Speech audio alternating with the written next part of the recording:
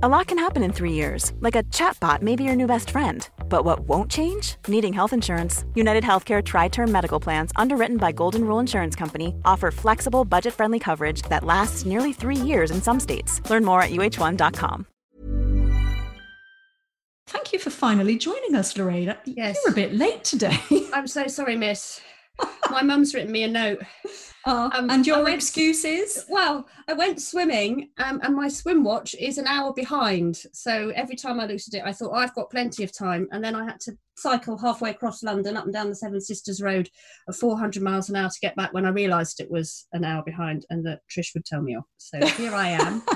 Well, you're here. Wet That's hair. the most important thing. Still alive. Excellent. On with the show. Hello. Welcome to Postcards from Midlife.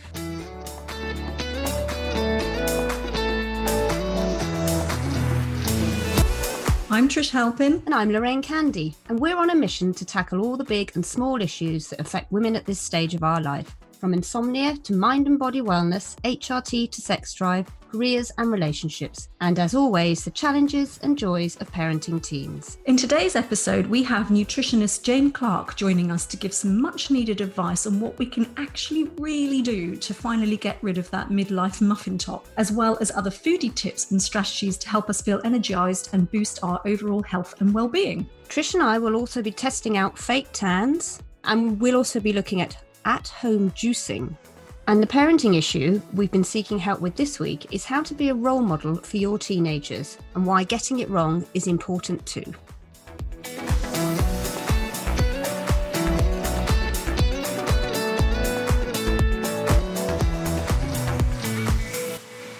Now, we've been chatting about what a joy it is to have our friends physically back in our lives, because we've missed them, Lorraine, haven't we? During the lockdown, we missed them. I'm not a big hugger, as you know, Trish, so I don't need to have any more hugging back in my life from my friends. I love them just as they are.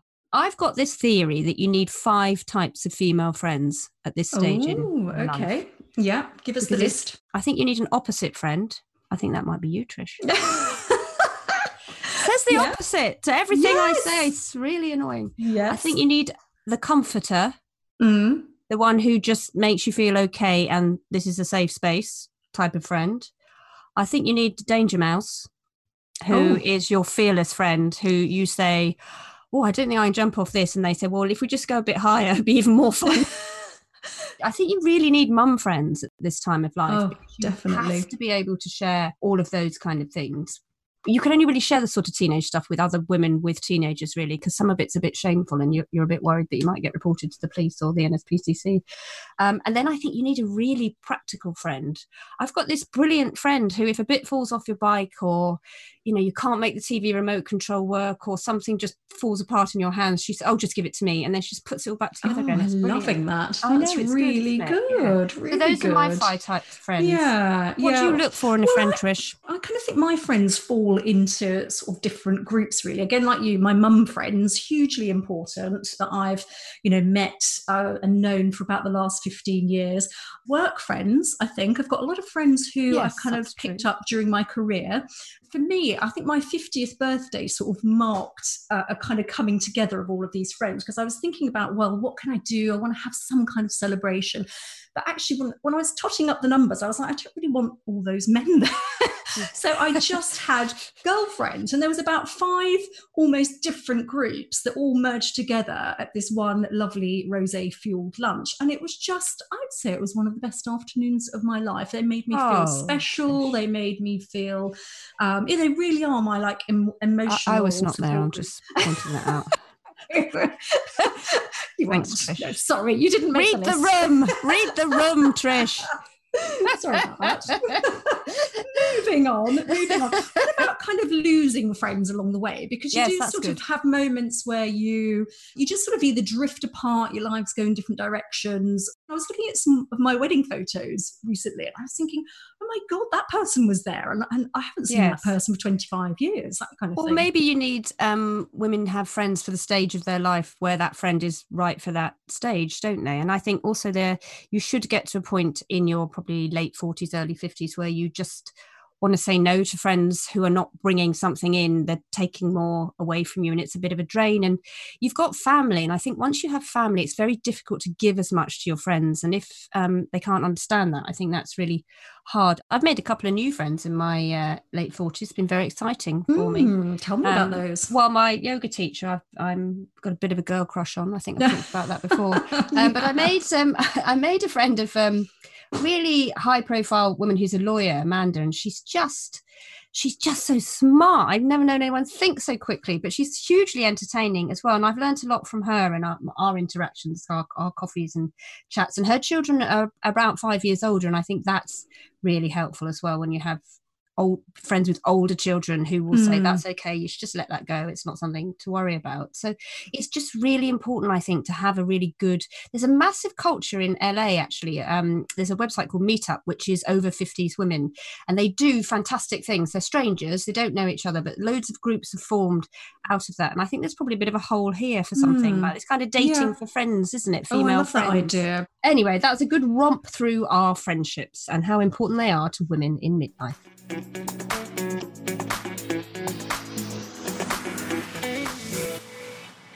Now it's time to meet our special guest, Jane Clark. Jane is a dietitian and cordon bleu chef with more than 30 years nutrition experience. She has worked with Jamie Oliver on his School Meals Revolution, written 9 best-selling books, and runs a highly successful specialist clinic in London, advising, among others, David Beckham and Benedict Cumberbatch on diet and nutrition. And she's also worked with me. When I was editor of Red Magazine many years ago, nearly 20 years, Jane used to write a nutrition column, and I have to say I still make her delicious recipes from that era to this very day. So welcome, Jane. It's so lovely to see you again. Thank you very much. It's lovely to be here. Now, you see all sorts of people in your clinic, but we're focusing very much on women in their midlife. So that's sort of 45 to 55.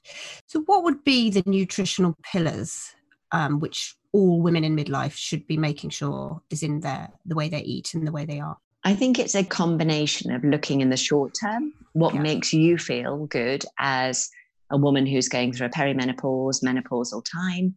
When we hit that age of 45 to 55, as an example, we become less efficient at metabolizing carbohydrates.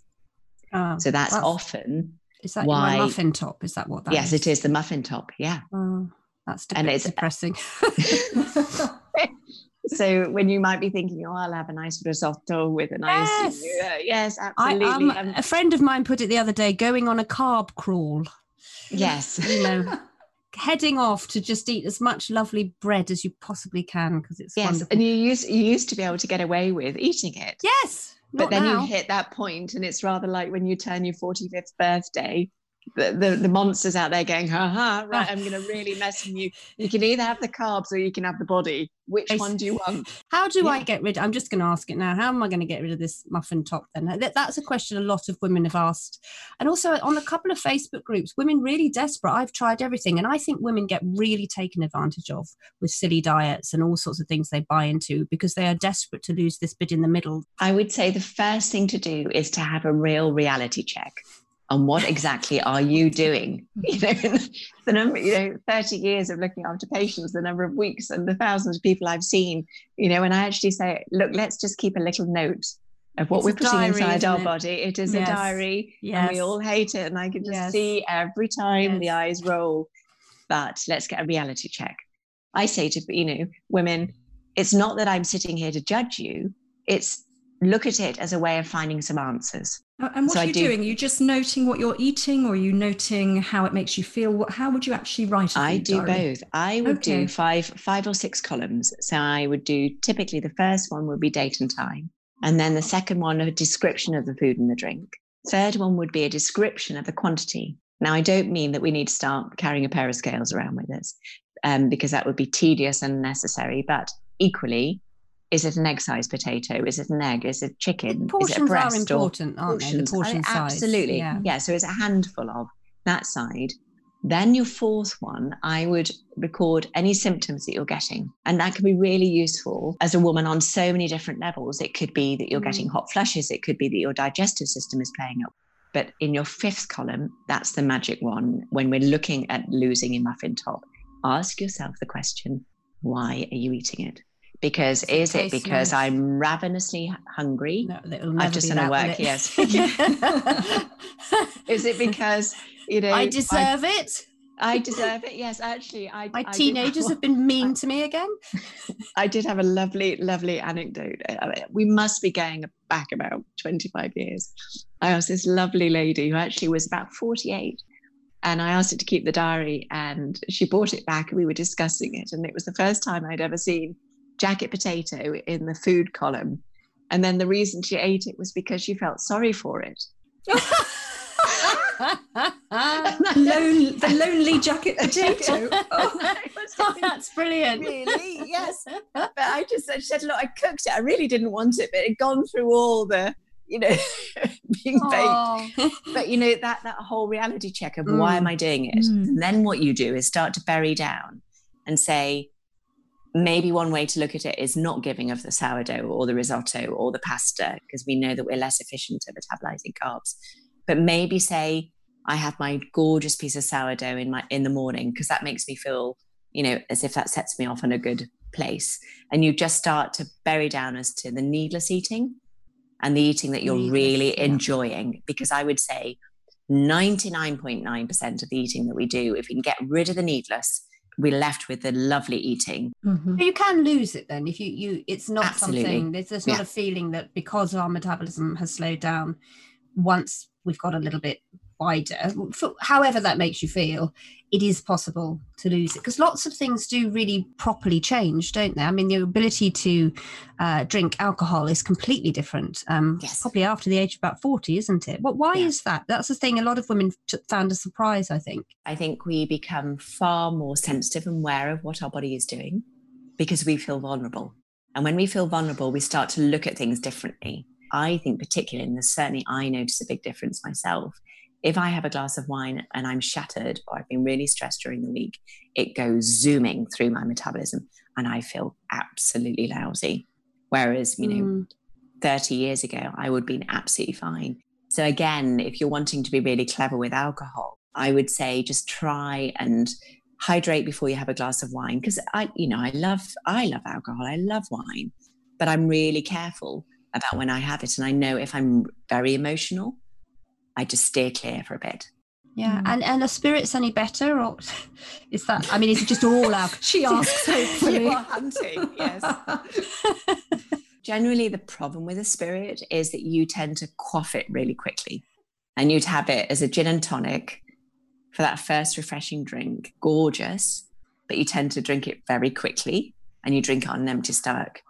So I'd say the best thing you can do is try and resist temptation of not drinking on an empty stomach, because that's the thing when we're in our perimenopausal, menopausal years, it just annihilates you.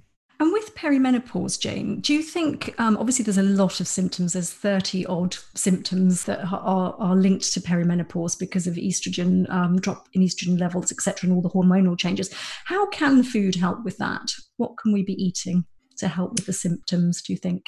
Well, I think there's a few areas, Trish, that you can start to tackle. I think the natural area is to look at foods that are rich in phytoestrogens. So they're the foods that they have a slightly estrogenic effect in our body. So that can be all your legumes, so your pulses, your lentils, so it can be a simple dal. It's all your root vegetables, it's your whole grains, it's your nuts, it's your seeds. When you start to integrate more of those foods within your diet, and again, it's really good to have looked at the hard reality, what were you doing beforehand?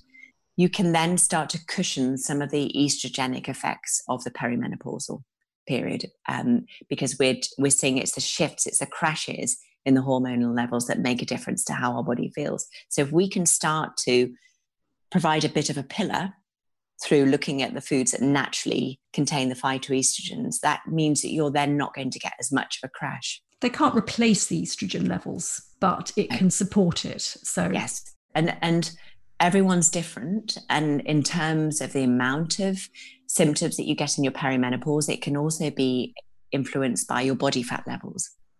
So what we don't often talk about is that our ovaries obviously are the main driver of estrogen within the body, but our fat cells also manufacture some estrogen, which is interestingly why men, when they put their beer belly around their middle, it's not a muffin, it's a right old gatto, that lowers gatto. Black Forest gatto. Yeah. Black Forest Giant gatto. Black Forest gatto of a husband. Yes. Yes, exactly. That if they have lots of fat, that fat starts to produce estrogen. Now, estrogen and testosterone, to keep very simple terms, generally exist like a scale. So when estrogen levels are high, testosterone generally is lower. Mm-hmm. So when your estrogen level goes lower, your testosterone levels goes high. So for men, when their estrogen level goes higher, their testosterone goes lower. It's a great motivator when I do get a guy coming into my practice who has a right old gatto around the middle and going, how's the sex life? And they go, how did you know? For women, as women, we're inevitably the ones who do the shopping, most likely. We're most likely to be doing the cooking. And, we're responsible for the well-being of the rest of our families. It might be your partner that you're living with or your children, and trying to, if they're not on board with it, how do you make the changes yourself? Teenagers, particularly, that's the tough time, because, food then becomes a currency. Food becomes a thing that they're, oh yes, I'm not going to talk to you, mum, about this because you'll back off. And then you feel you can't do anything. So it is a real quagmire, but I'd say the time will come when they'll find a reason to engage with eating healthily. But I'd say that we have so much fear around talking about it with our teenagers that sometimes you can just gently explore things. As mothers of daughters, I think you feel like you can't say anything because you're going to tip them into some kind of eating disorder or have a lifelong, dysfunctional relationship with food. And I would say disordered eating at the end of the day is not about the food, and have comfort in that. You having a conversation about maybe it would be better to have something that wasn't always a big bowl of pasta in the evening. If your teenager is struggling and just feeling a bit, heavier, you're not going to trigger them to have an eating disorder by talking about food or by changing the diet. Eating disorders or disordered eating come from a psychological profile, a scenario that then food becomes the currency. So I would just say we tiptoe sometimes, but sometimes it's good to just take it head on. So the gut I'm fascinated by the new gut science and its effect generally on your metabolism and your mental health. And if you want to promote a good microbiome around this age group, what are the kind of key things that we need to have in our diet or key behavior for us? The first place to start is your vegetable and fruit intake. Oh dear. And I know everyone says, oh, more vegetables, more fruits. But if you look at the studies in Japan, and they've shown that if you have 12 portions of vegetables and fruits a day, that really nurtures an amazing microbiome. Oh, that makes me really nervous, Trish, doesn't it? I'm quite happy with that. I like that. Yeah. She's the domestic goddess, Trish is. But then let's break it down. It could be that lovely Persian thing that you do before you sit down and have a meal with your family, your teenagers. Put a gorgeous plate of big raw veggies. Yeah, shout at them. Just say you're not having any more of this. Yeah, just come in the room and stop eating crisps before dinner. Yes, but if you have those, and it's a perfect time of year, those lovely cos lettuce, the avocados, the cherry tomatoes, just have a big plate and olive oil, lovely sea salt on top. It doesn't have to be your puritanical beetroot juice. If you're introducing, fantastic. No, I mean, as you can imagine, doing what I do, I get sent many samples. Oh my wordy, when it's beetroot as that overriding thing, is like. I think I'm the odd one out here. She loves it. I love it. I hate beetroot. I grow lots of it, and I love it roasted. So that's a trick. Well, I can't eat it. I simply can't take. I can't smell it or have the taste of it or anything. I think it's probably a latent special beetroot allergy I have. But I only say this because so many people love it and they just say it's the thing, beetroot's the thing. But but I'd say, broccoli was the thing 10 years ago. Kale was the thing last year. And there's no such thing as a superfood. This was a marketing trick. That's what I think about midlife women. They just get given stuff saying this is great for anti-aging, this is great for you, and we're so susceptible to it. And actually, we could just be naturally making better food for ourselves quite easily from the supermarket. Yes. So I have a friend who is clearly perimenopausal and is very kind of depressed. And one of the things I've chatted to her, I said perhaps it might be better to eat, if you're a terrible cook, eat a few more healthy things. It might make you feel better. You might sleep better. Don't just buy a pre-made thing, shove it in the oven, warm it up. Maybe perhaps you could just buy some frozen peas, etc. And she just looks at me and says, don't be ridiculous. I'm just not one of those women that does that kind of pureeing and all of that.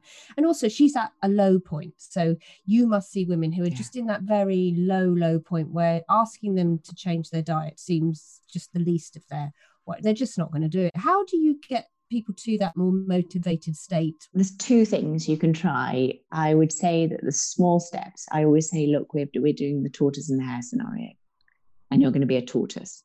Let's look at tiny things. And it could be, for instance, that someone just walks out of my consulting room or off a Skype chat now and just says, okay, we're going to hydrate for the next week. Just do one thing. Maybe just have a simple breakfast. Just change your breakfast from a horrible sugary cereal to maybe some stewed fruit and a bit of yogurt. And then you see, you do reverse psychology. Because if you say, right, we're only going to change one thing, I don't want you to do anything else different. They go, okay, am I only going to do that? And then once they've done the one thing, they then start to want to do more. And I'd also say that one of the most valuable things to realize is you can literally turn yourself around within 24 hours. Really that quickly? Yeah. You are what you eat on a daily basis. Thank you so much, Jane. That was just brilliant. So much fabulous information. Thank you for joining us. Well, it's been great, and it's lovely to catch up, and any time.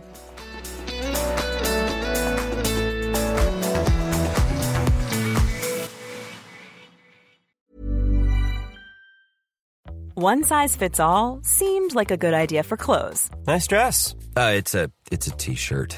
Until you tried it on. Same goes for your healthcare. That's why United Healthcare offers a variety of flexible, budget-friendly coverage for medical, vision, dental, and more. So whether you're between jobs, coming off a parent's plan, or even missed open enrollment, you can find the plan that fits you best. Find out more about United Healthcare coverage at uh1.com. That's uh1.com. Hey, it's Danny Pellegrino from Everything Iconic.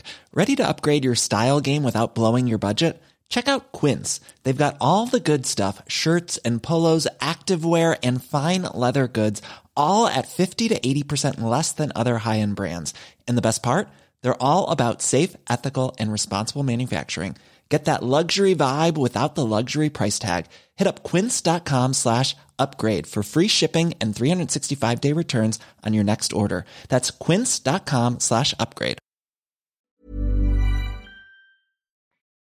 We're now actually going to talk about role modelling for our teenagers. And actually, Lorraine, I read a study which said that apparently 60% of teenagers said parents are their number one role model, followed by teachers and then kind of sports coaches, which is quite interesting. And I suppose it's quite obvious, I suppose, that we would be big role models in their lives. But sometimes, though, it's quite tough, isn't it? You have to kind of be thinking about it all the time. And I feel that sometimes mine want to do the exact opposite to what I'm doing. Yes. So I'm not quite sure what's going on with my role modelling. What about you, Lorraine? What have you found out about it? The main thing I've learned about this is that all behaviour is communication.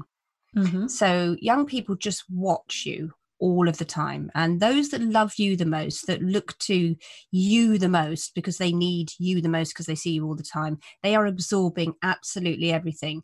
It's a terrible pressure, isn't it, Trish, to behave as best as you can all the time. Yeah. And then I think about the times they've seen us absolutely, well, I would say tipsy, to be polite, on our amateurish other podcasts. ways of But I would say describing that. quite drunk Yes. as well. Yes. Sometimes in the garden on my 50th birthday, for example. Yeah, special occasions. Yes, not like every weekend. Yeah.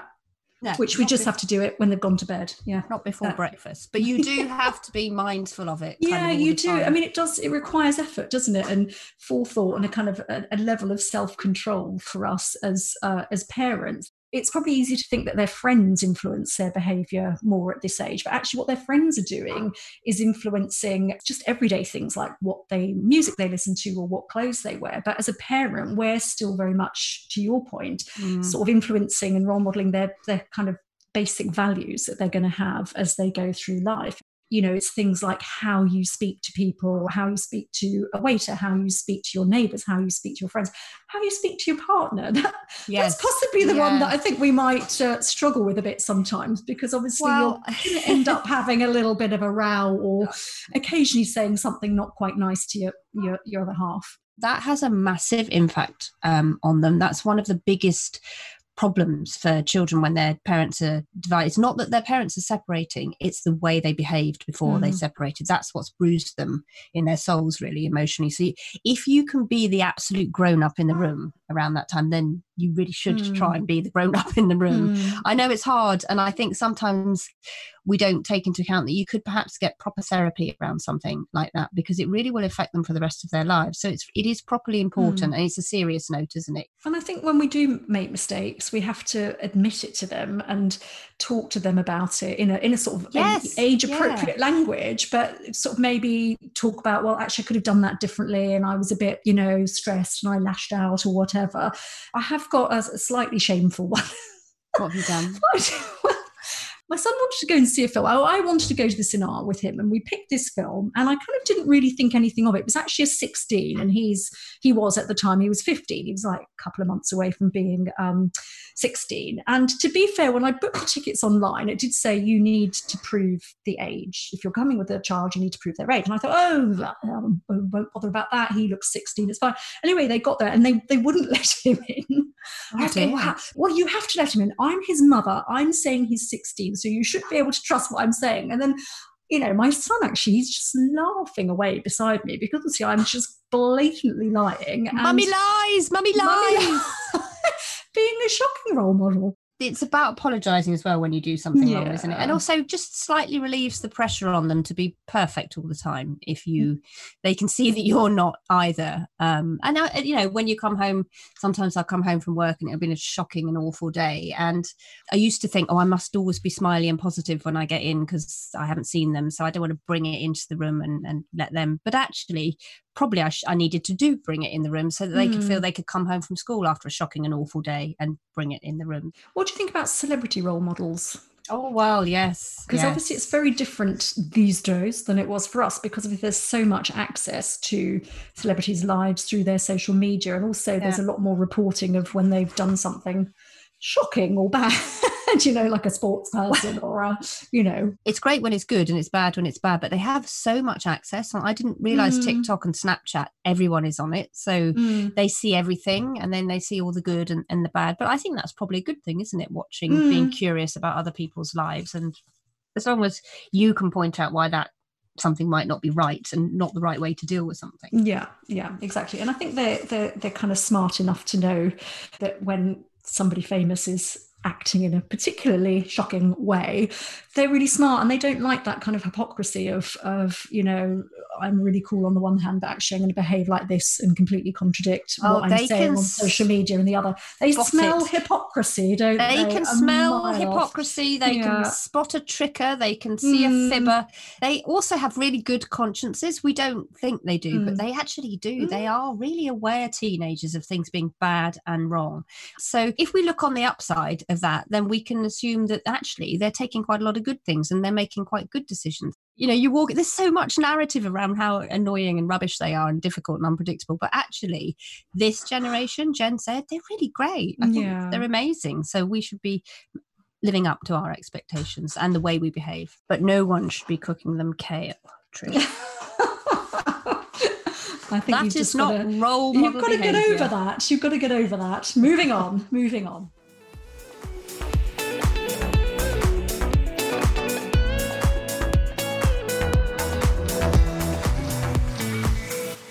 Should I tell you what I've been trying out this week? Yes, go on, Trish. Well, I know you know already, actually. It's juicing. I found our old juicer at the back of a kitchen cupboard. It's a Waring professional one, which I actually bought probably about 20 years ago. And I used to use it all the time. Always had a little shot of healthy juice to start my day. But then, of course, life got far too hectic with kids. So things to think about before you start with your juicing are... Just tell me about the point of it is, though, because that's what I struggle with. What would you be doing? Why would you be juicing? Well, I think you'd be juicing because it helps you to get your 5 a day, but it only counts as one of your 5 a day. So you could just drink gallons and gallons and gallons of juice, but it still counts as only one of your 5 a day, because the wine doesn't count even though it's grapes. No, definitely not. And the reason why it only counts as one, and that's 150 ml glass, you actually don't even need to drink that much of it, is that while it extracts all the kind of vitamins, minerals and wonderful plant chemicals that you've got in your fruit and veg, because you don't have the fiber or the kind of pulp, it leaves that behind. You need that fiber from the rest of the fruit and veg that you have in your day. So really it's a very concentrated morning booster. Get your day started, get your fruit and veg tally going straight away in the morning. The important thing to remember is always have veggies in there. Don't just have fruit. What? Drinking vegetables? Yeah, so you have to have veggies in there, because if you just have fruit, obviously there's a lot of sugar in fruit. It can cause a bit of a spike in your glucose levels. I'm just going to say, straight through me. That's all I'm going to say to you. Again, that's why you only need to have like a small glass of it in the morning. Do you feel better from your juicing? Oh God, I love it. And Neil's been doing it with me, and we've both been. Poor Neil. No, he quite likes. He comes back from his run, has his juice. He does the juicing, and he loves it because it's a technical bit of kit. So shall I tell you what I like? My favourites. Go on. Okay, my favourites. Brace yourself. Oh God. Beetroot, apple. My stomach's gone into spasm thinking about it. And beetroot then a little and apple with a squeeze of lemon at the end. Oh my God, it's just delicious. They're shots, aren't they? Though they're not. So you're saying that's the thing. It's 150 ml, which is probably like a half tumbler. So you don't need a lot. There's no point in having a lot, as I said. But just I'd that have to amount hold my nose to drink that. Okay. Do you want what I did this morning? Kale, apple, and a squeeze of lime. No. And shall I just tell you something else annoying about the kale? Straight through you. No, from my garden. I grew it. I knew that would annoy you even more. I refer you back to our previous conversation about opposite friends. Yes. Exactly. Grew it in my garden. Okay. We've got fake grass in our garden because the dog, that's the limit to our gardening situation. Well, you're a bit fakey this week anyway, aren't you? Because you've been doing fake tan. Fake, yes. Tell us about that. Well, as you may be able to tell from looking at me, Trish, I do not go a deep golden. Yeah, that's what we do have in common. Yes. I've had a woman come to my house. It is all allowed now. Right, yeah. With a massive tent, which she puts up in the lounge. It's so peculiar, from Secret Spa. And it's so cheap as well. It's anything between sort of £40 and £50, or two of you could have it for £70. So she comes into your front room. There's lots of social distancing ways of doing this now. You take nearly all your clothes off and have to wear a little tiny pair of see-through pants. So you've got to get your head around that. And she sprays you all over. Sprays your face, does it all. Then about half an hour later, you think, oh my God, what have I done? I look ridiculous. I'm going to enter a bodybuilding competition or something like that, because that's the only reason one would be this colour. And then the next day you get up and you shower it off and it's really nice. There's no streaks, there's no nothing. So I would highly recommend it. So it's Secret Spa, but is it a particular type of tanning product or brand? No, well, they sometimes use the Vita Librata one, but it's their brand. So, I see. Right. Okay. And you should really, if you were a proper professional at this, exfoliate yourself the day before in the shower. I have tried to do fake tan myself. Have you tried to do fake tan? Just hopeless. Yeah, patchy. But I've given up. I just don't bother. Well, I've got some fake tan recommendations, actually. There's a brand called Tan Luxe, which is really good. And it's sort of water-based, I think. And there's something called Tan Luxe Instant Hero, which does look a bit dark, so go a bit lighter. But that's really, really good. And then we at work in the office, in all our drawers, we have a little can of This Works Perfect Legs. Oh, I like the sound of that. Yes. Absolutely brilliant. No smell, rub it on and your legs look fantastic. Would it work on my Celtic blue legs? Oh, yes. It works on my see-through. That woman has no blood in her legs as well. And the Vita Librata Body Blur Leg Bronzer, it's quite good as well. So those are the kind of ones that work if you want to try and do it yourself. But I would highly recommend Secret Spa. It's a bit of a funny, you've got to slightly get over that fact that you're stood naked in front of a complete stranger. Yes, in your sitting room. Because they do it in a tent though, none of it goes anywhere. So when she cleared up and gone, it was as if she'd never been. And there we were, stood. And then you were brown. Bright orange. And what about the smell? Just quick note on the smell, because there's a little bit of a smell. Yeah, I that would weird say, sort of stale biscuit smell. Yeah, and you've got to wear some old nighties when you sleep in it overnight, because it does rub off a little bit. But you shower it off the next day, and then once you showered it off, there's nothing. Don't smell it at all.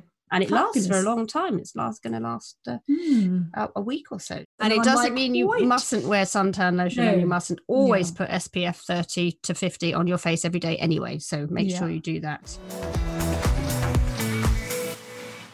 Now for a little trip down memory lane. Trish, what is your nostalgia noodle for me this week? Well, I'm sticking with the food theme for this episode. And I don't know why these sprung to mind, but they did. Findus crispy pancakes. Oh, God.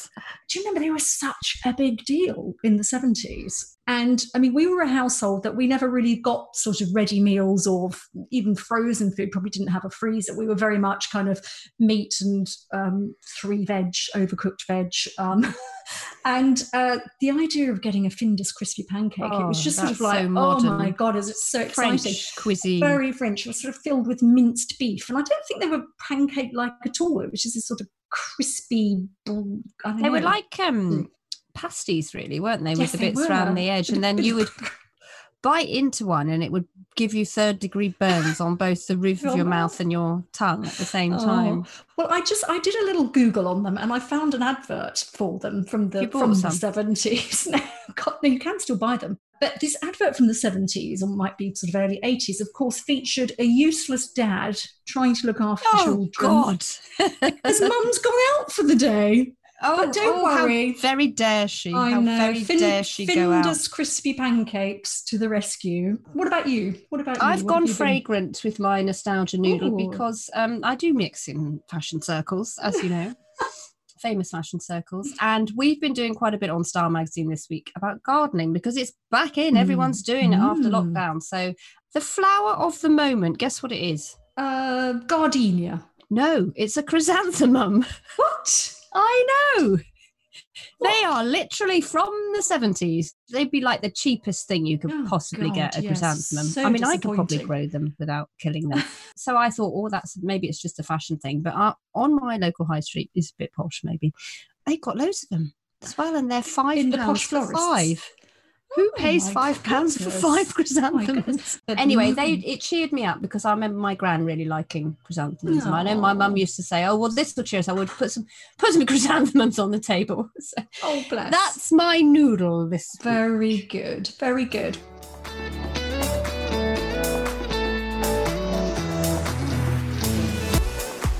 Well, that brings us to the end of this episode of Postcards from Midlife. Thank you so much for listening. If you enjoyed it, please do tell your friends and all the midlife women you know about it. And do remember to subscribe on your podcast provider and rate and review us too. And if you'd like to share your midlife experiences, and we'd love to hear from you, join us on our new Facebook group or contact us via the website, Postcards from Midlife, or on social media. Goodbye. Goodbye.